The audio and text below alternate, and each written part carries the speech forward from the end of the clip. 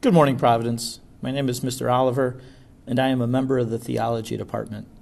Please put aside what you are doing so we can give full attention to our all-school prayer. With all that has been happening in our world, our nation, and our school community, I find myself repeatedly thinking of the Serenity Prayer.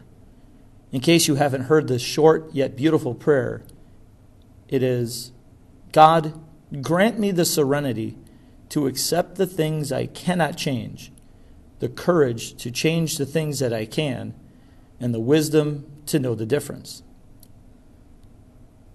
I have found these words very comforting and appropriate over the past few weeks and months. There are some things I realize I simply cannot change. I cannot change the fact that our world is suffering through a horrific pandemic, but I can change my personal actions to keep those around me safer. I cannot change the fact that there is racial tension and chaos in our nation, but I can speak out for racial equality and the importance of healing. I cannot change the decisions made on my behalf, but I can try to find ways to make the impact of those decisions better for me personally. One of the insights from the Serenity Prayer helps me to acknowledge and come to terms with the fact that while there may be things that I would rather not have to face, there are things that I can do to minimize the negative impact of what I have to face. Another insight is that facing these problems properly is not easy. Of course, it is easy to simply throw up my hands and give up or just simply complain about tough situations. It is, though, more difficult to work through these situations. But I should not and cannot do this without God's help. This is why I really like the Serenity Prayer. I am okay with the fact that there are troubles, and I feel better knowing that I can rely on God to help me through these troubles.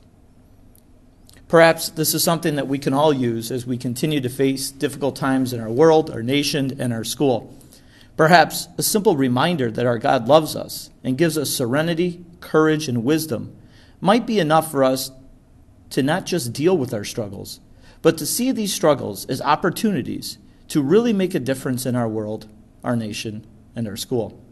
I hope that this short yet powerful prayer will bring you a similar sense of perspective and comfort that it has brought me. Dear God, grant all of us the serenity to accept the things that we cannot change, the courage to change the things that we can, and your wisdom to know the difference. Love me. Now, will you please stand and join me in reciting the act of consecration to the Sacred Heart of Jesus? Eternal and ever-loving Father, I offer you everything I do this day, my work, my prayers, my play, all my thoughts, my time with family and friends, my hours of relaxation, my difficulties, problems, distress, which I shall try to bear with patience. Join these, my gifts, to the unique offering which Jesus Christ, your Son, renews today in the Eucharist. Grant, I pray, that guided by the Holy Spirit and united to the Sacred Heart of Jesus, my life this day may be of service to you and to all you send into my life, so that we can continue to respond with love to the mystery of your call to be your special people. Amen. Heart of Jesus, burning with love for us, inflame our hearts with love for you. Please turn to the flag and join me in the Pledge of Allegiance. I pledge allegiance to the flag of the United States of America and to the republic for which it stands, one nation, under God, indivisible, with liberty and justice for all. Have a wonderful Wednesday, Providence.